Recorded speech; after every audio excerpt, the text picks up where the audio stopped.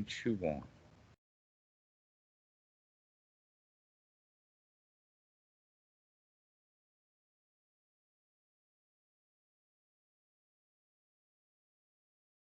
All right, let's assume that it started. This is the Sunday afternoon, and the funny part is that everybody on this call is in either Thailand or Malaysia, and it's afternoon. Uh, and so, uh, welcome for this time of day. And Matt had a question. Go ahead and restart your question, Matt.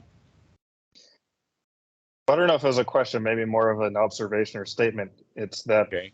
in my life, when I first got into Buddhism, I saw that it was obvious that I needed to separate myself from people who had a tendency to think unwholesome thoughts and engage in unwholesome behaviors, which led me to be in isolation.